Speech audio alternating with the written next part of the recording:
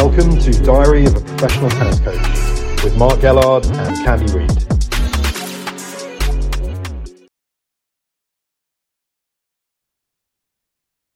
Time for the next edition of Diary of a Professional Tennis Coach with Mark Gellard and me, Candy Reid. Mark, we've got Eddie Elliott, the coach of Lauren Davis, coming up. Unfortunately, with our time scales and the fact we're on 3 different continents, made it a little difficult for all 3 of us to get together. So I've independently spoken to him, and we'll run that piece after we've spoken and then do the listener questions at the end, if that's all right with you. And then perhaps in next week's podcast, you can react to what Eddie said about him and his player, Lauren Davis. How does that sound? No, absolutely. I'm looking forward to hear Eddie's comments. Obviously, it'd be nice to get his insights and just double check they didn't say anything bad about. There were only a couple of things I thought were a bit off the cliff, but you can react accordingly next week. So we find you once again in Guangzhou, where you've just had an excellent performance. Magda got to the final of the 250 event. Give us a brief recollection of how that went. Yeah, it was a quick turnaround after US Open, straight over to San Diego, and then came over to Guangzhou, which is where Magda and I actually first began our collaboration in about 2018.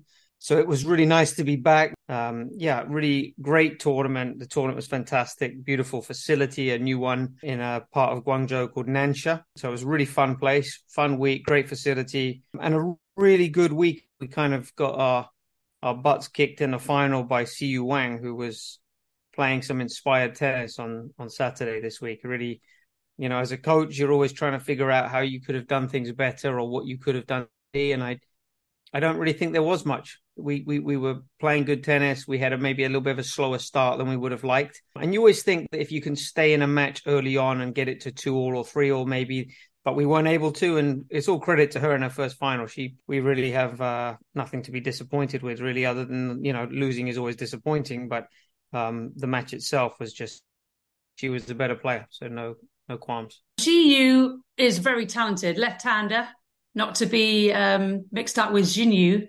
But I certainly wasn't expecting that kind of performance. As you said, she was playing in her first WTA final. And there's a lot of pressure, isn't there? She's playing in front of her home crowd against a player in the top 25 in the world. Were you surprised by how well she played? Yes, I was. However, we played her about 3 years in Hua Hin, and Magda beat her in the quarterfinals. And I'd gone back and watched that match the day before we played her this week, and she had points for 5-0. And it was a very similar match start to what she did against us this weekend, and just came out and hit us off the court. I mean, forehand's got a lot of spin. Backhand, she can just step in and crush balls. So it was it's a tough one. And then she served well. So I knew it was going to be tough. In Hua Hin, we were able to conditions a little bit to our advantage. It was quite windy that day. So I remember to Magda on the on-court coaching, we said, we need to make this uglier, because if we get into a ball striking contest with this girl, we aren't going to win that day. And we turned the match around in 3 sets. But I think she's playing much better tennis, and the conditions for her this weekend were really good. The court was perfect speed and height for her. I think she's one of those players that can be a top 10 player. I think she's got all the weapons. We didn't play badly at all. We were just beaten by a better player. So very surprising, but she had great crowd support. It was a brilliant atmosphere out there. Chinese fans were great, full stadium, a few thousand people. Your original question, I was surprised with how well she handled the occasion. There was a really big game at 2-all where Magda needed to hold serve. Yes. 2-all and gone up 3-2. I think things could have made things a little bit interesting, but we weren't able to. So we have to move on, get better, move on. How is the team attitude after a loss like that? Is it better to lose pretty routinely, or is it better to lose 7-6 in the third from a team emotional perspective? Yeah, I think whenever you lose in any round, first round or final, it hurts. It's disappointing. But a year ago, we'd lost in the final of India, Vitova, about the same time last year, and we'd had a 4-1 lead in the third set. That one hurt a lot more. This one, you made the final. You never were close to really winning the tournament. You were so easily beaten in the final that there's not a lot of regret. We just weren't in the match. So I think there's less scars from this match. So it's easier to kind of say, okay, great week. If you'd have asked us before the week started, will we take that? I think there would have been, we would have all been pretty wide with making a final, although you always want to win. I'm positive. So you're in Guangzhou, where you and Magda trained, as you said, you started working together there. It's the first full Asian swing since 2019. How is the overall feeling of being out in that region? Yeah, it's great to be back. I mean, Magda, for whatever reason, has always loved playing in Asia. She made Hua Hin a couple of years ago. Right before that, she made the final of Korea, where we also got our butts to us in the final by Mukova. Last year, we made the final of India. So we've always done well in Asia for whatever reason. I think great events here, and the crowd support is second to none, either in India or Korea, China. They're really, really nice events. So it's always a pleasure to be back. And yeah, hopefully we've got 3 more weeks of events. So what is the plan for you tournament-wise now? After we lost on Saturday, we moved to a different hotel in Guangzhou. It's a huge city. We've been here practicing. We had Sunday and Monday off, sleep in, get a massage. And then tomorrow we will practice in the morning. It'll be Wednesday here tomorrow. Practice in the morning and then head to Beijing about 1:30 in the afternoon. And then check into the hotel and start practice. The main draw starts Saturday. All right, that sounds good. I'm just looking at the race, actually. So obviously there's a couple of races going on. The top 8 go to the WTA Tour finale in Cancun. Then we've got 9 through 20, which is the Elite Trophy in Zhuhai. Magda currently sits at 25th in the race. I'm sure you keep up with this. So there's a chance, isn't there, that she can get inside the top 20. Donna Vekic, Alina Svitolina, who we know has finished her season, Zhang Qinwen, Ludmila Samsonova, Azarenka are all sitting 20 through 24. What are you feeling about your chances? You know, one of the things that is different player to player is how much you look at that stuff. And I think we learned this year that when we pay too much attention to that, it's a distraction. I think every time we step on the court, we're trying to win. We are aware of it. I think me and Ian are a little bit more aware of it than Magda is, because I don't think it's a help to her. It's in the back of her mind. It's certainly not in the front of her mind. We're a good few hundred points away from getting into that race, really. So the reality is it's probably unlikely, but we have 3 tournaments to run in one of them. There's a chance. In Guangzhou was a good way to begin the Asian swing, and hope we can pick up some points and maybe sneak in at the end of the season. Well, I can tell the listeners, and this is good news, that Mark's sunglass tan has gone. It's faded, Mark. So well done you. Has it? I think the lights I think you're being complimentary because I got good lighting in this room this time. Well, it's important though, because you look very good. You look very healthy. Have you sort of got your sleep back and feel much better after that horrendous flight that you took? It's a shame because of the way the event worked this week. Several delays in the tournament with the start times because it was too hot. There is a heat rule on the WTA side. The match hasn't started, at a certain temperature.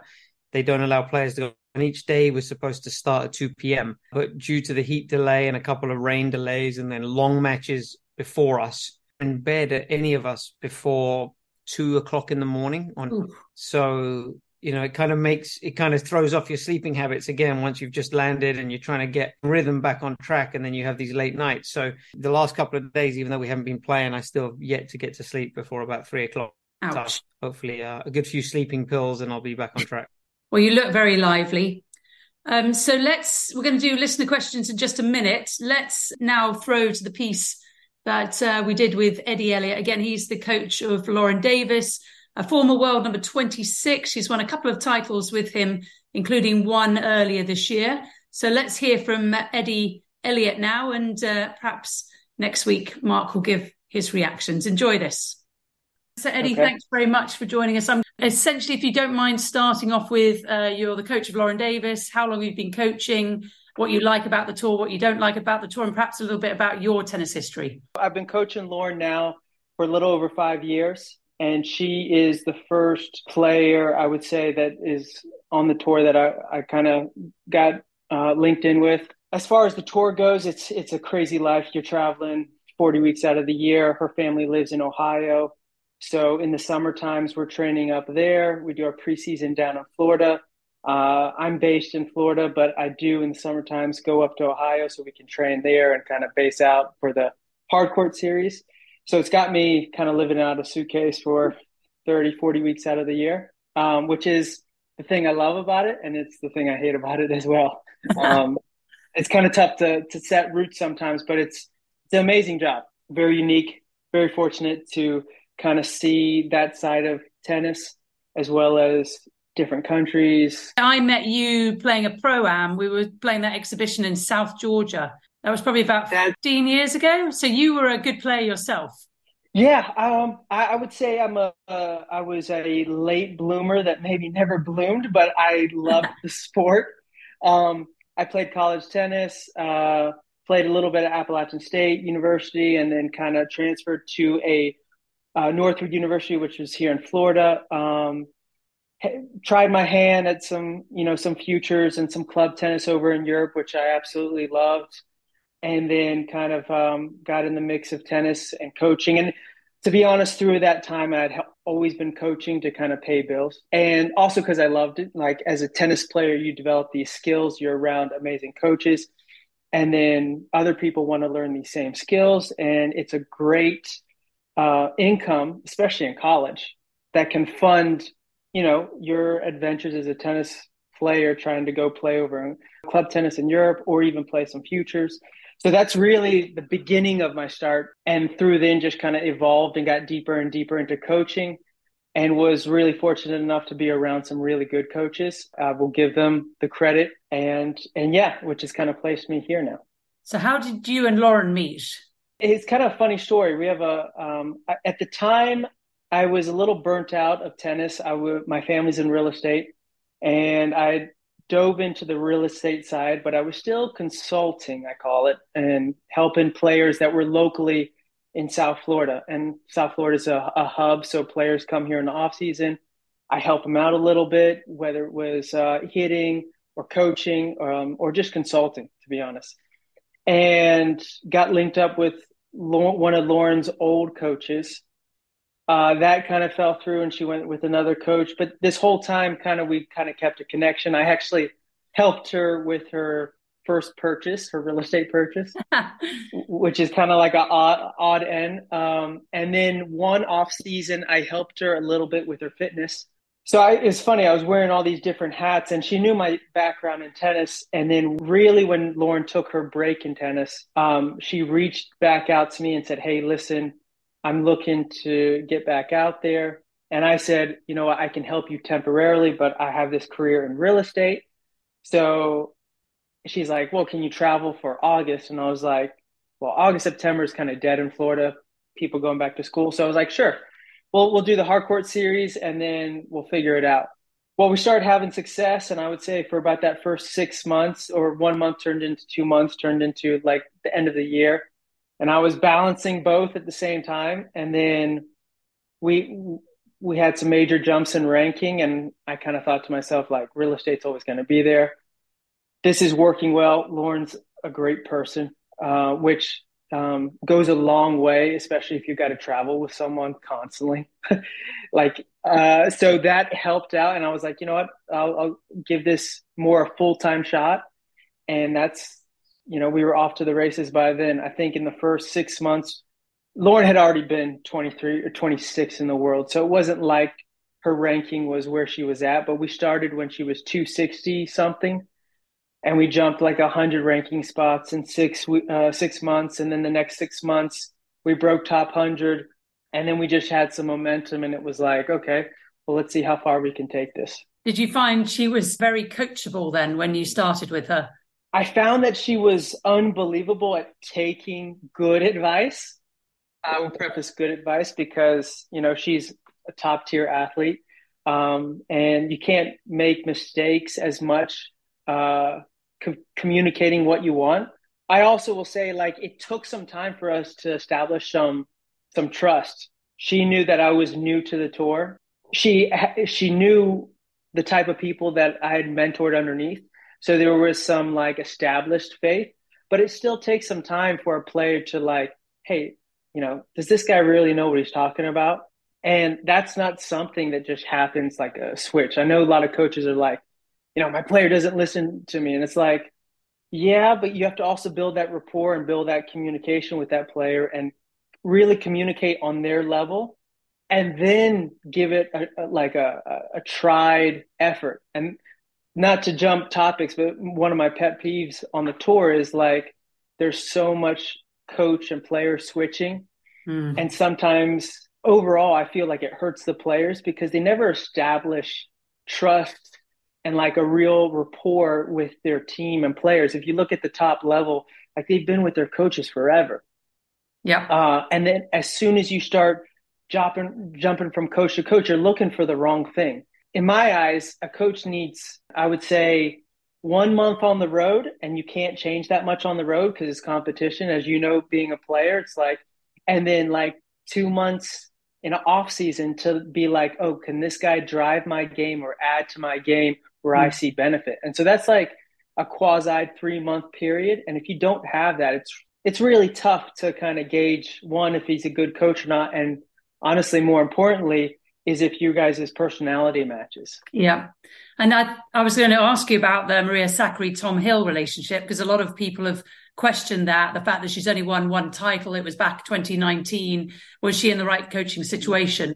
And obviously Guadalajara wasn't the hardest 1,000 level event of all time, but she still won it. And now the questions will go away, won't they? So like you said, sometimes maybe it's worth just sticking with it and seeing what happens next. 100%. I mean, there's been a couple players like that. I know friends with Iga's old coach, and he was with her from juniors to all the way winning French Open. So like you're dealing with such a finite group of people that it's great to try to draw common lines, but it's so many people play tennis, and you're looking at such a small pool of it that everyone has their unique way of how they got there and their unique team of how they got there. And it also takes time to build on that. There's not like this quick, easy, let me go get $1 million coach and I win a slam.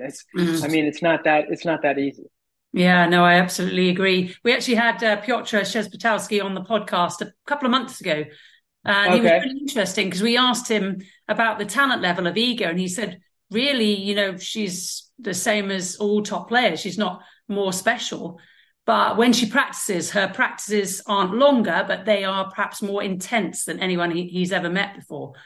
And I was going to ask you about that. What's your practice with Lauren like when you're not playing competition? I would say that was one of my biggest growing steps as working with someone on tour, and then working with, I would say a lot of my coaching was either consulting, so in and out, or development stages, whether it's getting ready for college or high school, or lower level professional. But there's still so much room there. It's a fun stage to be at as a coach because you can make big impacts. But then at the highest level, it's these little changes that they're not sexy or fun sometimes.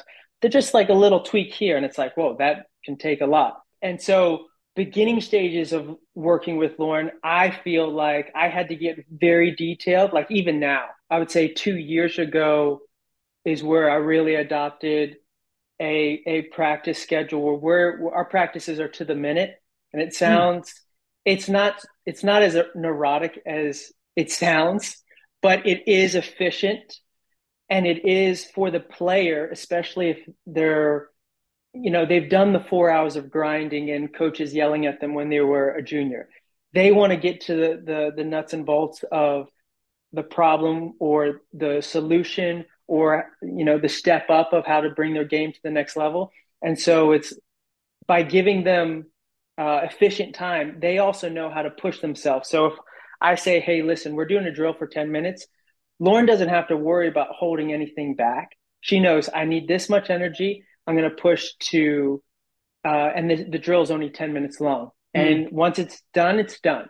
And there's no open-ended time limit where they're just kind of dragging along and they're like, okay, I got it. I mean, to be honest, sometimes Lauren gets it in like 30 seconds. It's like, okay, that was it. That's what I needed to know. Let's move on. And I'm like, all right, that was easy. And are you the hitter, or do you employ someone who hits with her so you can be on her end? I would say a mixture. Our off season probably starts more hitting with her.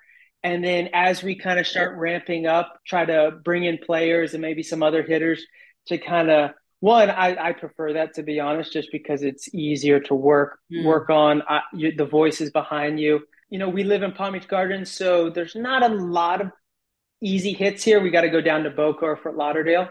So a lot of the work we'll do feeding and live hitting for the beginning of our preseason, and then we really try to like up, matches, and maybe I'll pull some other players or some college players locally to hit with her.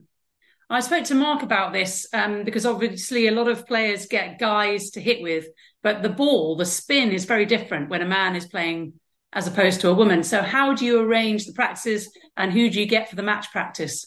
Yeah, so I would say this is where sometimes Lauren and I butt heads, but I also like look for outside evidence other than how we're doing it. Like I know the hitting partner of Serena, or one of her hitting partners, and that a couple top players, they have guy hitters, and I'm not saying that they hit the ball super heavy, like they are hitting it a little flatter, a little cleaner.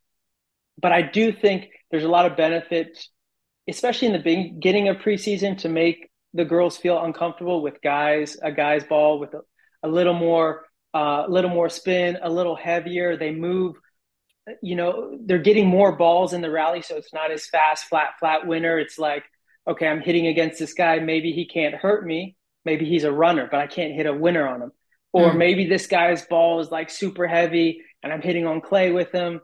And now when I go to the clay, like a girl that's trying to hit heavy, I have no problem with. So I think there's a balance there, but you gotta play with it. I don't think it's one way or the other. I think a mixture is good. I kind of take the principle of like variability is really good. It's hard to point to one thing for success, but it's easy to point to the variability of something and exposing a player to something, and to attribute that more to success is like, hey, we saw this before. You know what this is like.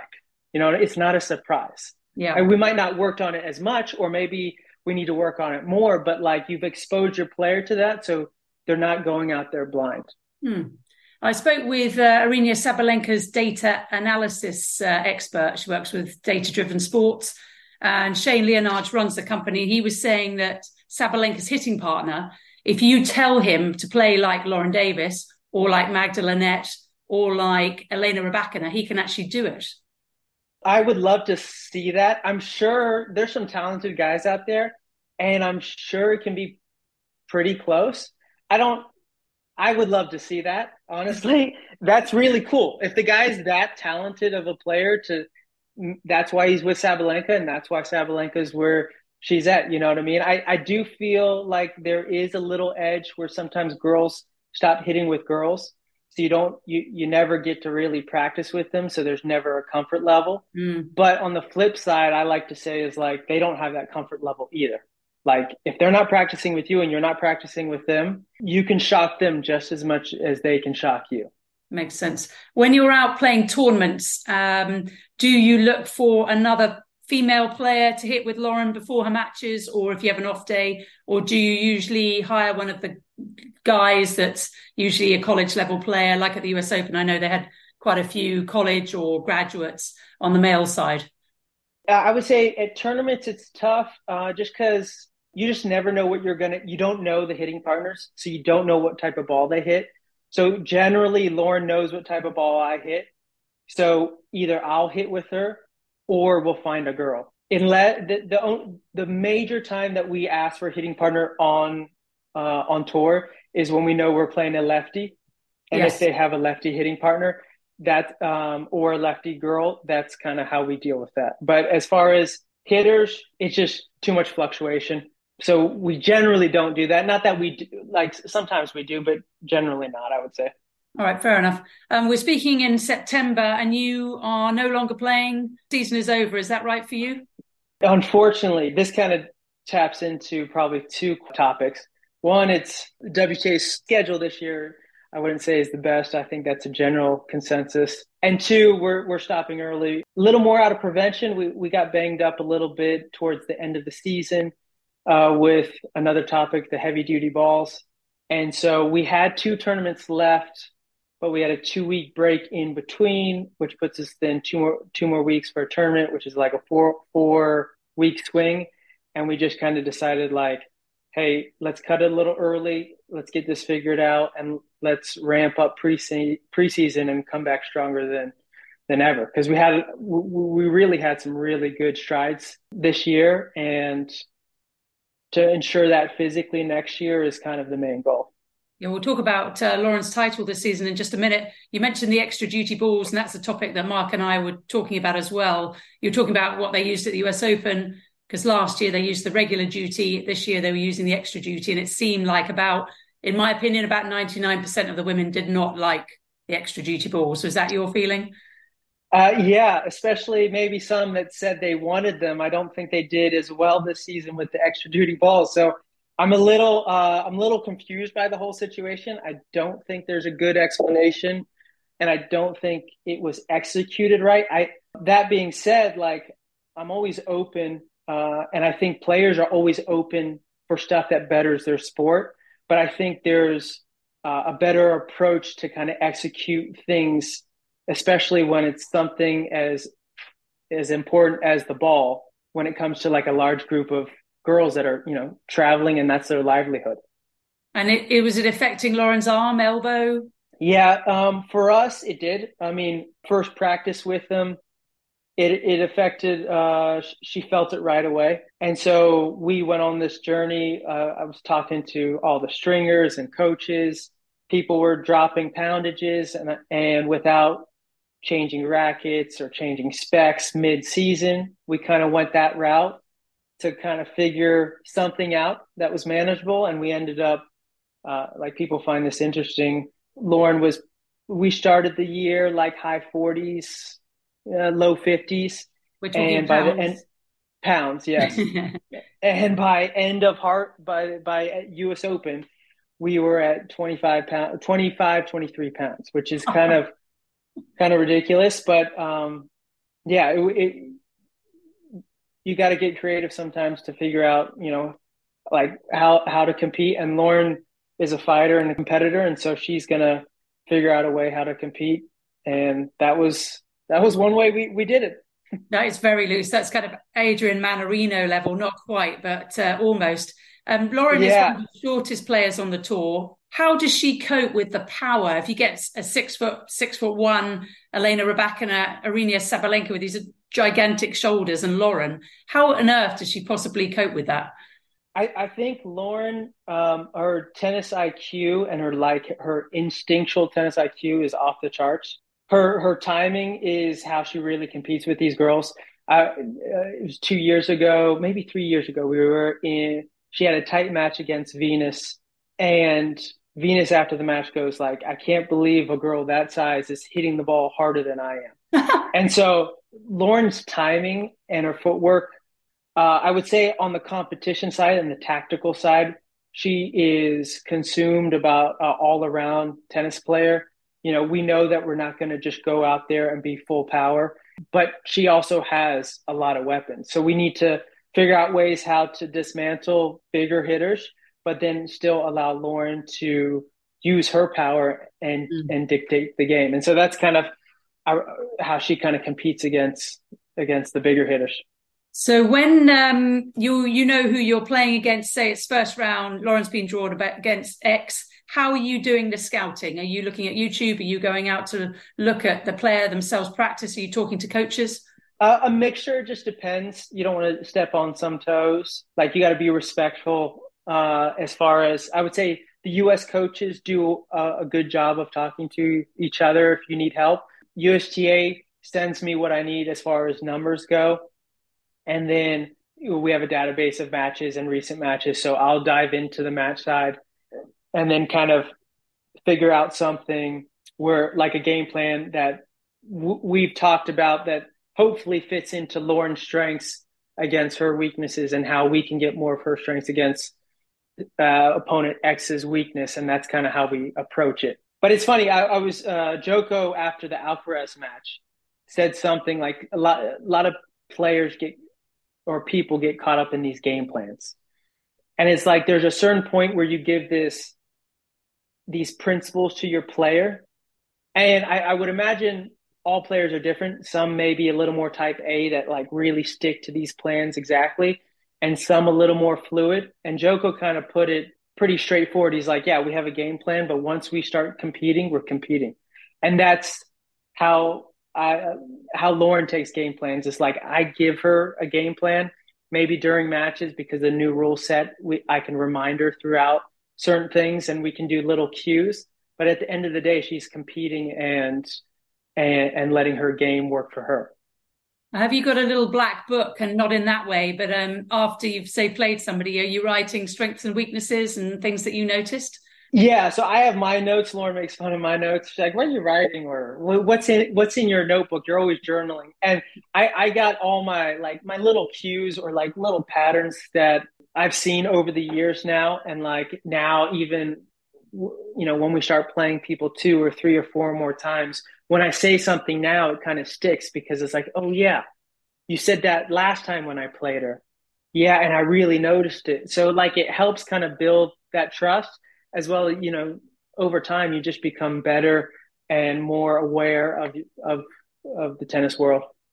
Did you see that statistic at the US Open that showed Madison Keys was the second biggest hitter at the tournament? Sabalenka was number 4, and that's with the men. So that's off the ground. Wow. No, I didn't see that stat. Are But you surprised by that? No, because both those girls hit the crap out of the ball. We unfortunately we weren't 100%, but we played Sabalenka this year and after Australia, and I really think when I saw her practicing and how they were practicing, the way that she was structuring her game and executing on her game was fitted right for her, and she felt comfortable in to execute that. Really hitting her spots on her serve, the +1 tennis, like she believed in it, and it's paid off for her. And watching that, and then we played against her, I think in Dubai, and I was like, man, like when this girl's on, it's a tough task to step up. So yeah, both those girls can really hit the ball. And I think both of them, particularly Sabalenka, looks so fit. How much work is Lauren doing off court? I would say during season, it's always a balance because the more tennis you play, and we played a lot of tennis in the beginning of the year, it's a tough balance because it's a good thing that you're winning matches, but you're also using those days as recovery days because you're playing another match. Where maybe if you're in a time where you lose a match and now you have a week to sit around, it's like, okay, you can get some solid workouts in, maintain your fitness level and jump into next week. But you have a couple weeks in a row where you keep winning and winning and winning, which is a good thing. Your fitness level kind of takes a hit, and it's really trying during the season to maintain. And I would say this year was tough for us because when we hit that our maintaining time was dealt with these injuries that kind of popped up this year. And that's why I said we kind of had this quasi successful year. We had a lot of little injuries, and that time normally was spent more on workouts. And now this year it was more rehab and making sure that we're healthy for the next week. But going forward into preseason, that will be like a big focus of ours. When does preseason start? How much time off now do you have completely off tennis? Yeah, this is the longest period of time, at least me working with her, that we will have. This year, she's actually jumping right into fitness. We'll put the rackets down for a little bit. We'll take care of, any little issues that we were lingering with these extra duty balls. But I would say middle of October, she'll probably start hitting lightly, and we'll start sometime in November, and we'll do 6 weeks of a preseason. 5.5 to 6 weeks is basically like, throw Thanksgiving in there and a few days for Christmas, but that's about as long as our preseason goes. And you do have points to defend come January because Lauren, of course, won her title. Tell me about that and how exciting it was. Oh, the title was amazing. I mean, it was our second title together, but any title was amazing, especially when you kind of see everything clicking. I mean, it was one of those tournaments. I don't think she dropped a set. And honestly, it almost sounds like cliche to say, but like I wasn't surprised because we had a great preseason. I know the level of tennis and the level where she was at. Like we really had some momentum building the previous summer, and we just kind of built on that in our preseason. And so going into Australia, I was so excited because I knew like she had really locked on and grabbed, like she was just building as a player out there. So I wasn't surprised, but I was extremely excited.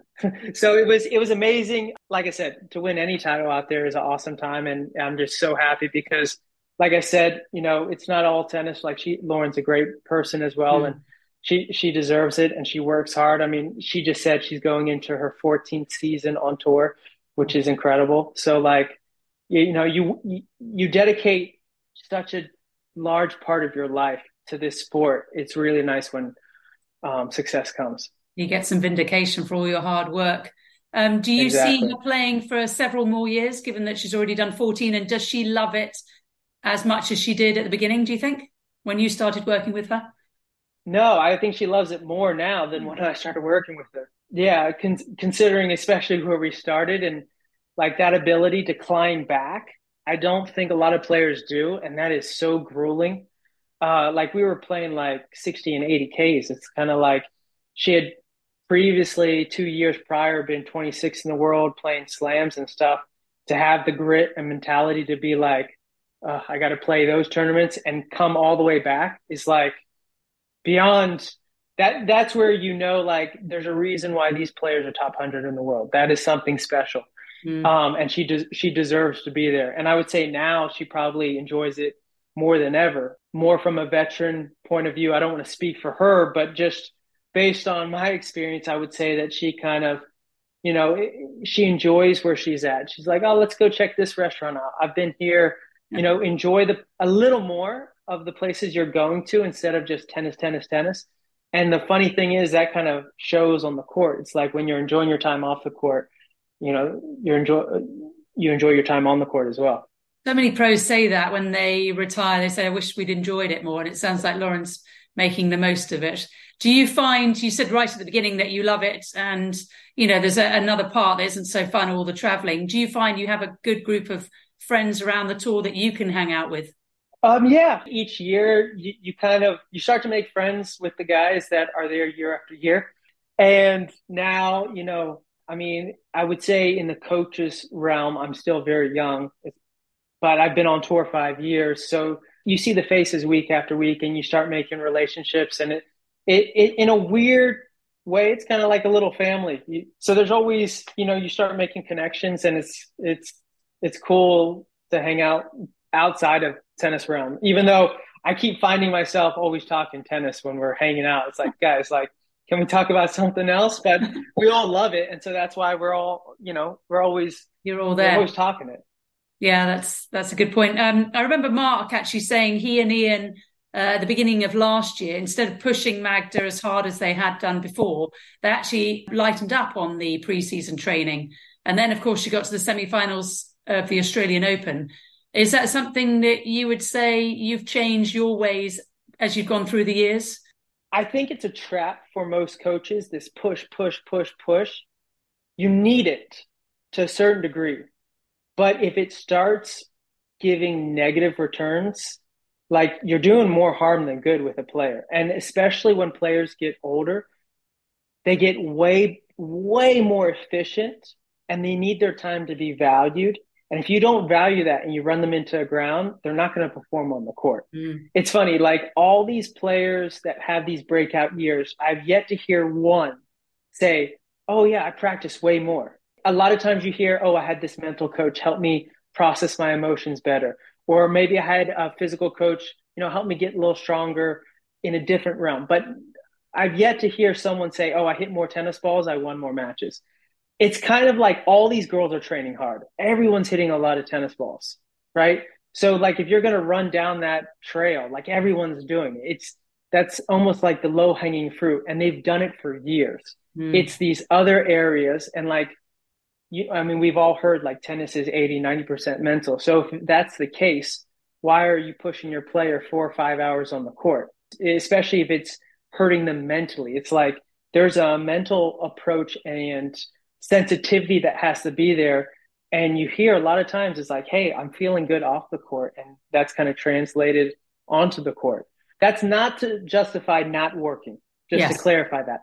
But there is, and that's what I think good coaches bring to the table is they have a good sensitivity of they know how to get good work out of their players, but they also know what makes them tick. And just finally, because I've taken a lot of your time, Eddie, thank you more than I promised I would. I was just looking at American tennis when I commentated on Guadalajara, and actually the girl that played Caroline Garcia, who's ultra talented. Haley Baptiste. Thank you, Haley Baptiste. Yeah. She was 25th in the United States. That was her ranking, 25th best in the United States. I think she was 170. Yeah. Unbelievable talent. Yeah. I think she dealt with some injuries because she was kind of playing a lot when we were playing earlier and like kind of making some headway, but like obviously a lot younger than us. And I love her game. You spot on. I think she kind of has like a guy forehand, good drive backhand, good serve, great hands. There's a couple girls that I feel like especially like Caroline Dohide, I mean, unbelievable serve, unbelievable player, but like huge serve. Yeah. And that another American girl that I was like, man, she's going to be top 100. And, these girls are kind of now figuring it out and making their way into those ranks. And I think Haley as well, like unbelievable talent. She has a great future ahead of her. It's like, wow, American women's tennis is really, really strong. A lot of girls coming together. I mean, even on the guys' side, it's funny to see how many American players are at these slams. Like, I know American slams, we want preference, but it's also like the USTA Federation has to cater to all of us. And it's like, wow, there's a lot of American tennis going on, which is awesome to see. Yeah, it's good. Everybody's hunting in packs. And I think it's been really helping and motivating everybody. Eddie Elliott, thank you very much for your time. I hope I'll see you in Australia next year. Sounds good. Thank you. And good luck defending those points and have a nice rest. And thanks very much for chatting. Always. I'll see you in Australia. So that was Eddie Elliott, coach of former world number 26, Lauren Davis, a winner of 2 titles on the WTA Tour. It'll be great to hear your reactions. And we'll also hear Mark's reactions in next week's podcast. But now, Mark, let's turn to our listener questions. And we've got one from Erica referring to the performance buys, which have been in the news just recently. Elena Rybakina said she didn't agree with them. I believe they were given to Maria Sakkari and to Caroline Garcia in Tokyo. Correct me if I'm wrong. They did well in Guadalajara, the 1000. So they're trying this performance buy where they're giving these 2 players a route into the second round where everyone else has to play first rounds. And from what it sounded like, Rybakina, last year's Wimbledon champion, wasn't too pleased about it. Perhaps she was asking for a buy and didn't get one. But she also didn't play last week. So just give us your take. I think there's 2 parts to that question. The first part is there is a rule. The rule has been in place. It was implemented some time ago. It was announced to all the players. So players like Rybakina would have been aware of this rule. It's very clear on the entry forms when the players enter the tournament, the fact sheets. The reason being is that obviously there's a 1,000-level event in Guadalajara, which is a mandatory event.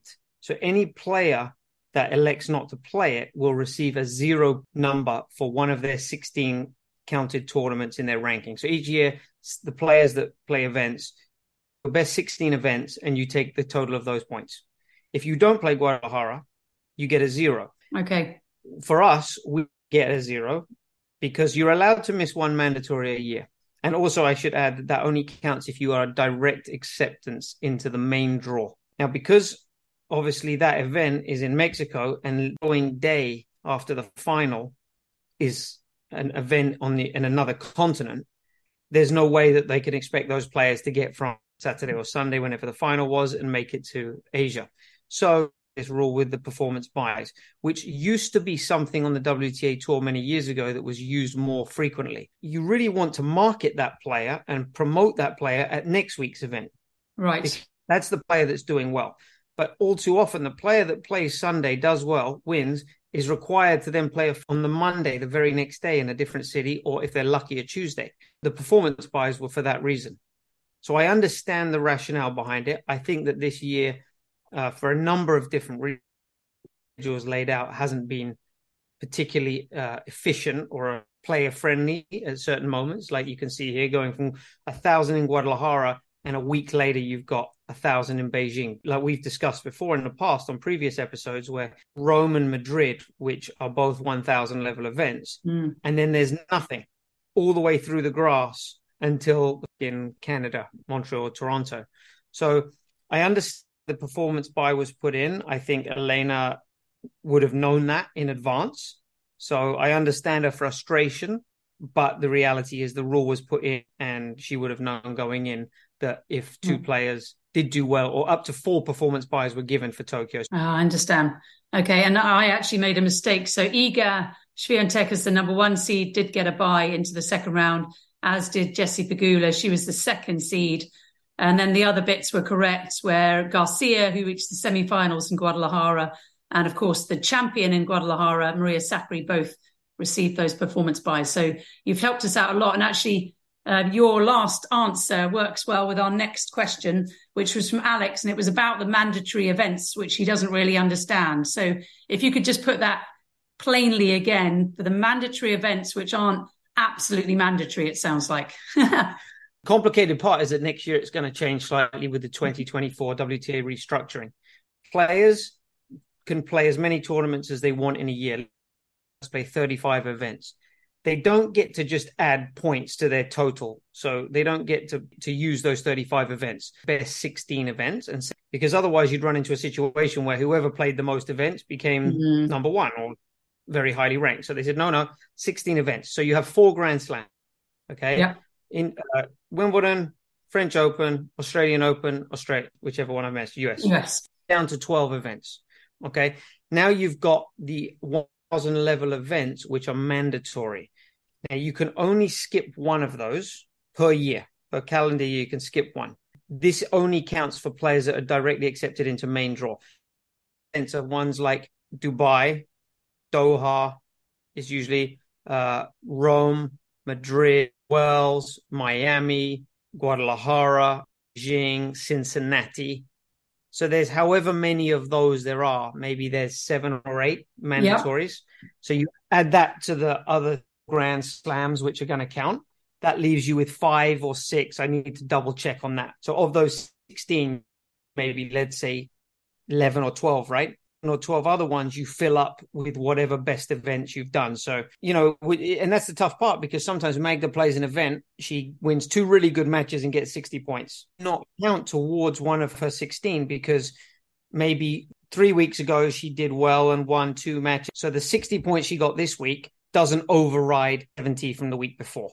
Okay. So you don't always add points. It's nice to build up if you have 60, 70 points that you haven't used yet. So let's say this week in Guangzhou, we made the final. That's 180 points. However, Magda didn't get 180 this week because this time a year ago, she lost in the quarterfinals of Korea, which was worth 60 points. Okay. So what she's, in theory, is getting 120 points this week. Good maths. Because she lost 60 from last year. I hope that makes some sense. And there are 9, I just looked it up and checked, there are 9 1,000 level events. So the players that would get direct entry, either 64 or however many, they can miss one, so they have to play the other 8. What happens if they're injured? So they've already missed one and then they're injured for 2 more. What happens then? Players are allowed to skip 2 events per year, free of charge, basically. They get out of jail free cards, but you can't use them in mandatory events. So you can use one in a mandatory, directly accepted. It's just, I believe it's just unfortunate. It's going to get a 0 then. Okay. And I understand from the player side that's tough, but I also understand from a tournament side, they're trying to guarantee that in the 1,000 level Premier level events that they get the best field, because I think there's an argument to be made that Guadalajara did not get that this year because of a number of extenuating circumstances. The field was not as significantly strong as most are. Yeah, you're right. Well, Ozjabeur was the top seed, wasn't she, as the world number 8, I believe now. So the top 7 were not there for various reasons, which was a shame. But overall, it was a great tournament, as was Guangzhou. So congratulations to you and Team Lynette for a final appearance. And we'll leave it there, Mark, but we'll do it all again next week. And hopefully you'll have some good news once more to give us. Thanks a lot, Candy. Thanks, everyone, for listening.